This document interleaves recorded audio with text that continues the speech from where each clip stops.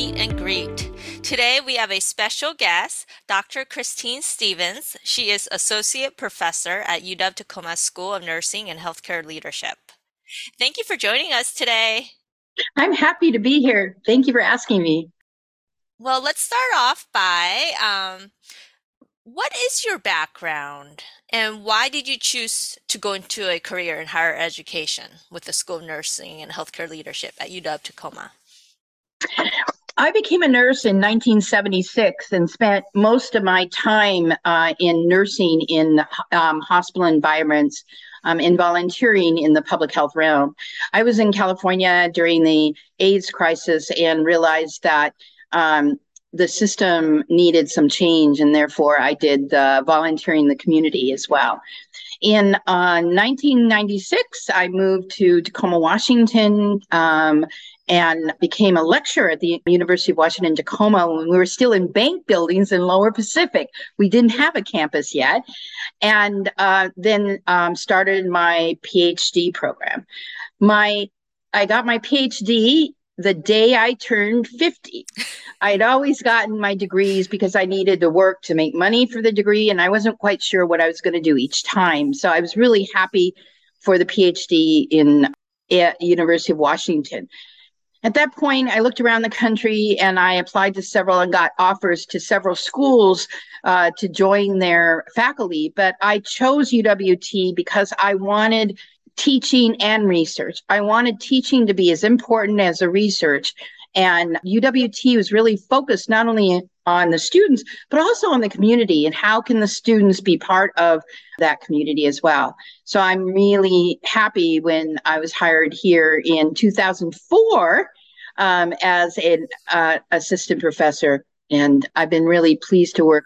I have colleagues that are exceptional. So I'm very lucky to be among them. Well, we would love to learn more about your research. Could you share your specialization, research experience with us? My dissertation research was with adolescent mothers who were homeless. And at that point, I realized they went to extraordinary measures to feed their children. And at that point, I wanted to look at food insecurity, which is not having to plan ahead or skipping meals. But what happened as I started researching them, I started to look around students in my classrooms and found out that they had low food security. According to the USDA standards, low food security means that you do not know if you'll have a meal. So they were maybe skipping meals or they weren't eating a whole day because of money and access. I started a food bank in my office, and I realized the need grew. So in 2016, I met with the Center of Equity, and at that moment, we cleaned out a storage room without permission and put in a food bank there. And it's been running since 2016 and has done very well. During that time, my research every 2 years was looking at food insecurity and housing needs among UWT students. And then also in my last research before COVID was how can we think about food justice at the UWT campus? The Universal Declaration of Human Rights says that access and affordability of food and respecting the cultural traditions of the people is a human right. And I thought, if that's a human right worldwide, we need to think about that for our students. And therefore, how do we get more cultural foods that the students want inside the food pantry? And at that point, we surveyed students, we talked with them, and we had started cultural foods before COVID hit. Then during COVID, I looked at food insecurity among college students when they were off campus completely and how they were meeting their food and housing needs. And so my research continues to be food insecurity among college students. And could you share some of your findings with us? The one finding that I found was that the Muslim students on campus have no resources. There's no restaurant that has halal food that is approved food for Muslim students. We are also finding that a lot of students were walking in the food pantry and seeing foods that they really weren't familiar with or didn't know what to do with. And one of the things they talked about on our campus is a sense of belonging. But one of the things is, if you want a sense of belonging at UWT, you have to not leave your culture at the door. You want to bring all your identities into the classroom, into whatever events you have, but also for those needs. And so we continue to look at cultural foods at this time. My research has now gone into the community where we look at cultural foods in food banks across Pierre County, which I'm happy to report.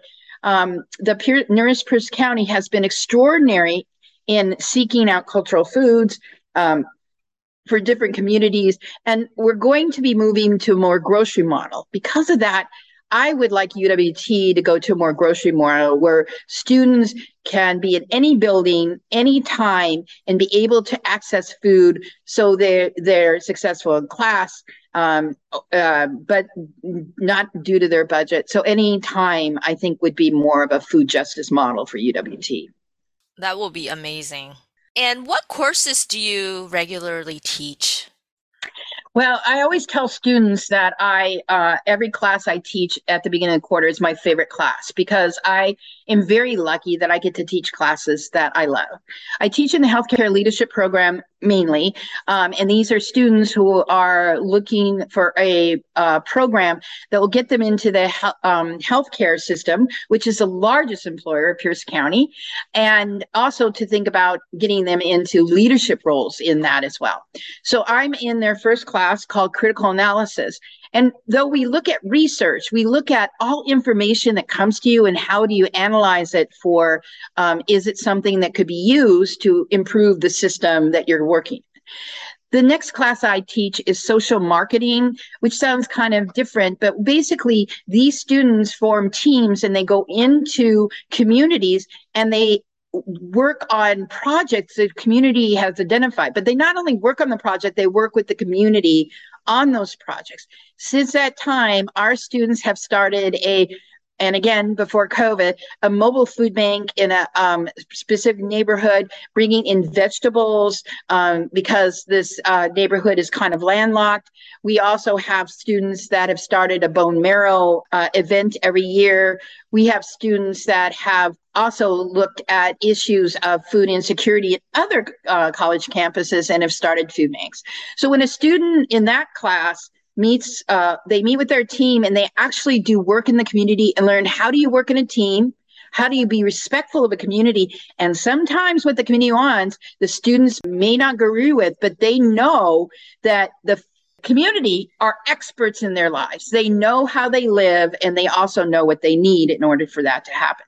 One was a walking program for elders in a specific Vietnamese community that was a little uncomfortable going for walks that they needed for their health. And what was devised was the elders came up with a walking bus where they'd actually go out and walk the kids to school. And that allowed them to feel safe, but also give the kids interaction with elders as well. And again, all pre-COVID when people were walking to school. Wow, what a fantastic idea. One of the other classes I want to talk about is I do film representation of healthcare ethics, teenage adolescence, and addiction and mental health. In those classes, they learn to identify popular film and social media in terms of lighting and camera, but also makes them think about how do directors portray morals versus ethics? Or how do we think about how are we portraying teens in our society? And could we do a better job of that? What makes our programs unique? This is why I choose the Nursing and Healthcare Leadership Program, and I continue to be very grateful to be here. First of all, our program was founded on social justice. Our classes are steeped in looking at social justice in healthcare systems, but also in communities. We're a community-based program, so most of the work, and I have esteemed colleagues that are all doing immense work in the community and also taking students in with their community and their research to learn how can we support communities as they move to more successful health strategies that work for them and what they need. The other thing is our teaching has always been more participatory, where students are part of that. So students sit on the curriculum committees to let us know about student needs, but more importantly, a student point of view about what works and doesn't work in curriculum, because that is really important. So every year we get students that have been voted to sit on the curriculum committees to give us advice for that. Our alumni are amazing. They are become preceptors immediately as they move up through. We have vice presidents of healthcare systems out there. We have nursing that has moved to a national level, and they always reach back and say, how can I bring a student forward? How can a student participate in what I'm seeing and doing on the ground? And they're very generous with their time, but also being in the classroom and zooming in. But our alumni are so amazing. But the fact that they take a pause and reach back and say, I remember being a student. How can I help? Meet with me, have lunch. Let me talk to you about how you can move into your career.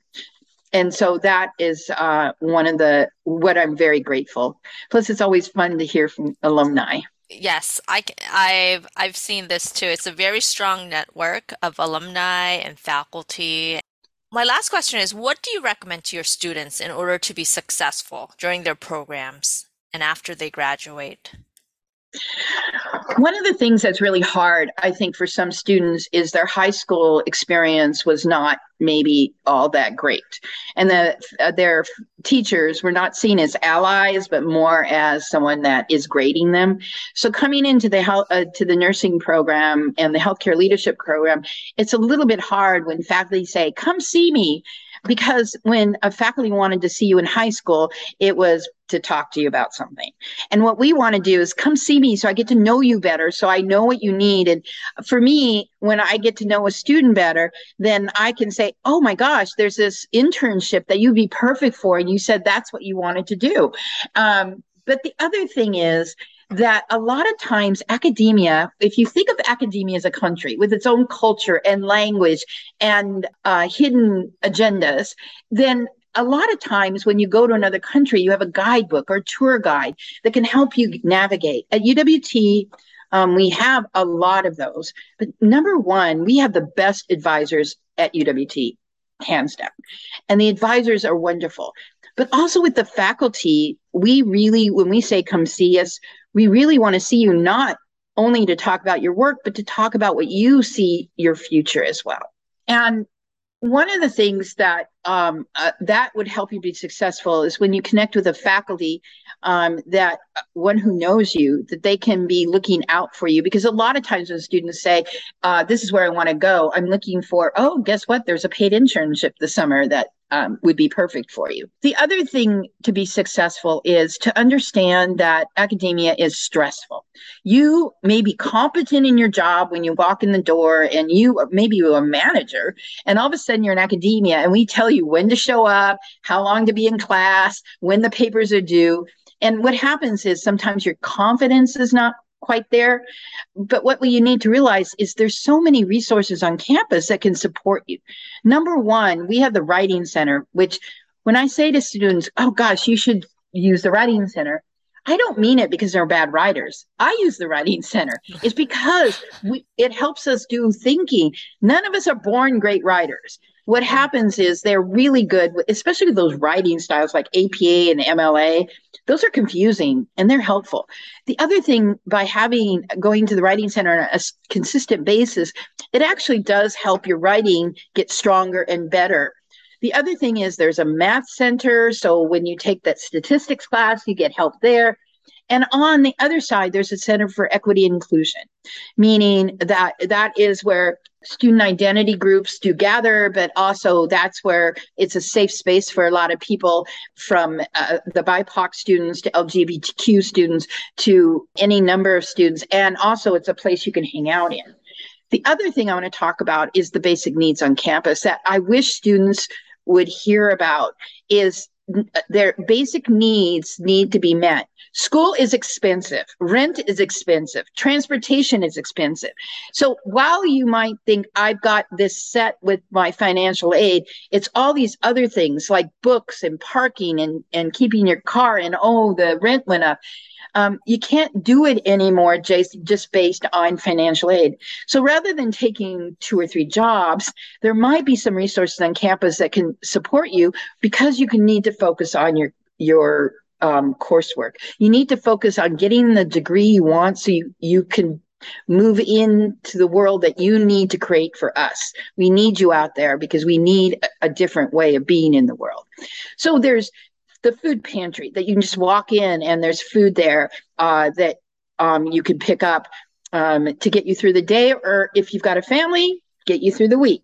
So just if you just walk into there, there's emergency aid, which means that sometimes the rent goes up, we're not prepared, or we go to the emergency room and we're not prepared for that, or the car breaks down and you don't want to take out a loan, so you apply for emergency aid. But the cool thing about emergency aid is, while it looks at a one-time event, then what happens is you're surrounded by services that maybe you didn't know were on campus. We have emergency housing, we have supportive housing.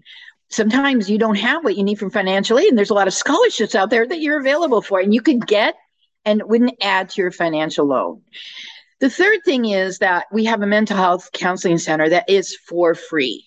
And a lot of times people go, I don't have a problem. And maybe you're having test anxiety. Maybe you're just struggling with communicating with people in the class, or your social anxiety, or maybe something's happening at home. All of that in the food bank, emergency aid, the counseling center, all of that is confidential. Faculty will never know if you went to the writing center. Faculty will never know if you went to emergency aid. Nobody knows, because that is between you and them. But again, a lot of people think counseling is for trauma, and they're great at trauma-informed care. But also it might be, how do you just get through this really stressful foreign country that you're in called academia, and how do you kind of manage this particular system? But more importantly, how do you feel okay with yourself? Because that's what we want from students. We want you to bring your whole self here, and we want you to feel successful as much as we want you to be successful, and to move that into the world. So success means reach out to your faculty, reach out to people on campus that are offering services. It's scary at first, but oh my goodness, it really supports you. And that's what we're all here for. I can't think of one service that isn't happy to see a student walk through the door and want to be supportive. And a lot of the alumni will tell you that it was just one thing that allowed them to continue, because they reached out to somebody.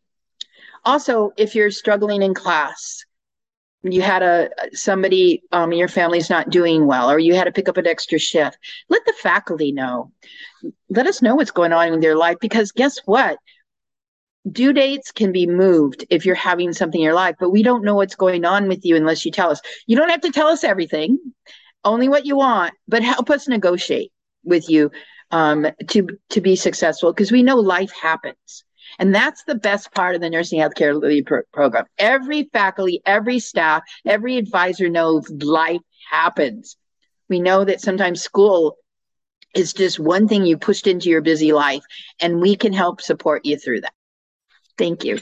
Well, thank you for sharing all this helpful and valuable information. And just hearing you speak, I'm inspired to become a student in one of your classes. Thank you so much for sharing your story and all this valuable insight with all of us, and your passions. Thank you. And again, if anybody hears this podcast and you want to reach out about my research or about a class, or if you're thinking about UWT and you don't know, reach out. My information will be at the bottom of the podcast. Yes. Thank Thank you. you.